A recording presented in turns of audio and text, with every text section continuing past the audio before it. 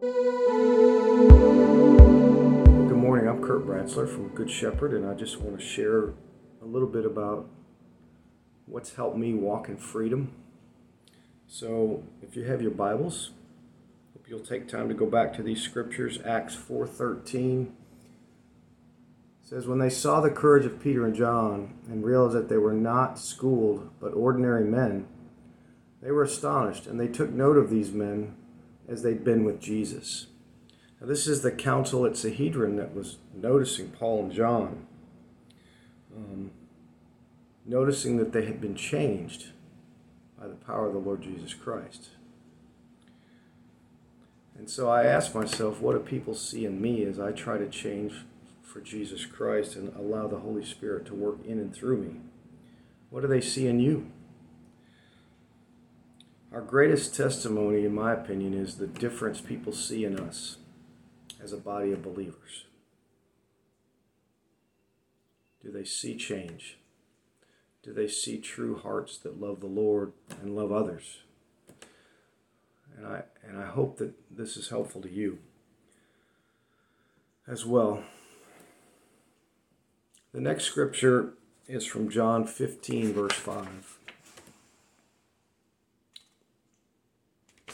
And I'm looking for it here in my journal. "If a man remains in me and I in him, he will bear much fruit."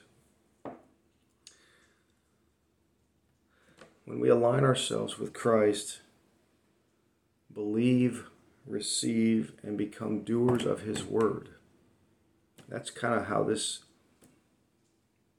I take this.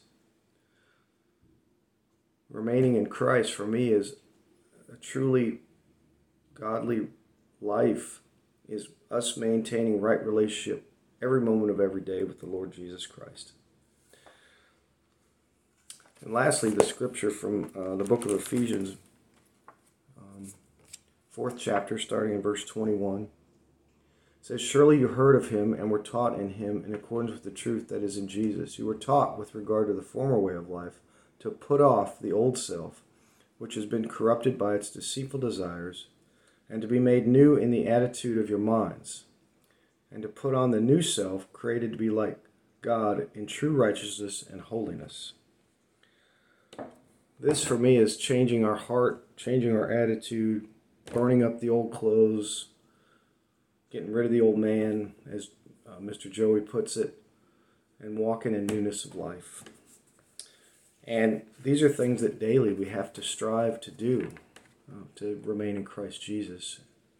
So let's pray. Lord, I just thank you for this opportunity to share just a little bit of devotional things and things I've studied that have helped me to remain free. And I ask that each person in the church and those we come in contact, Lord, learn the freedom they can have in Christ Jesus if they just surrender everything within them.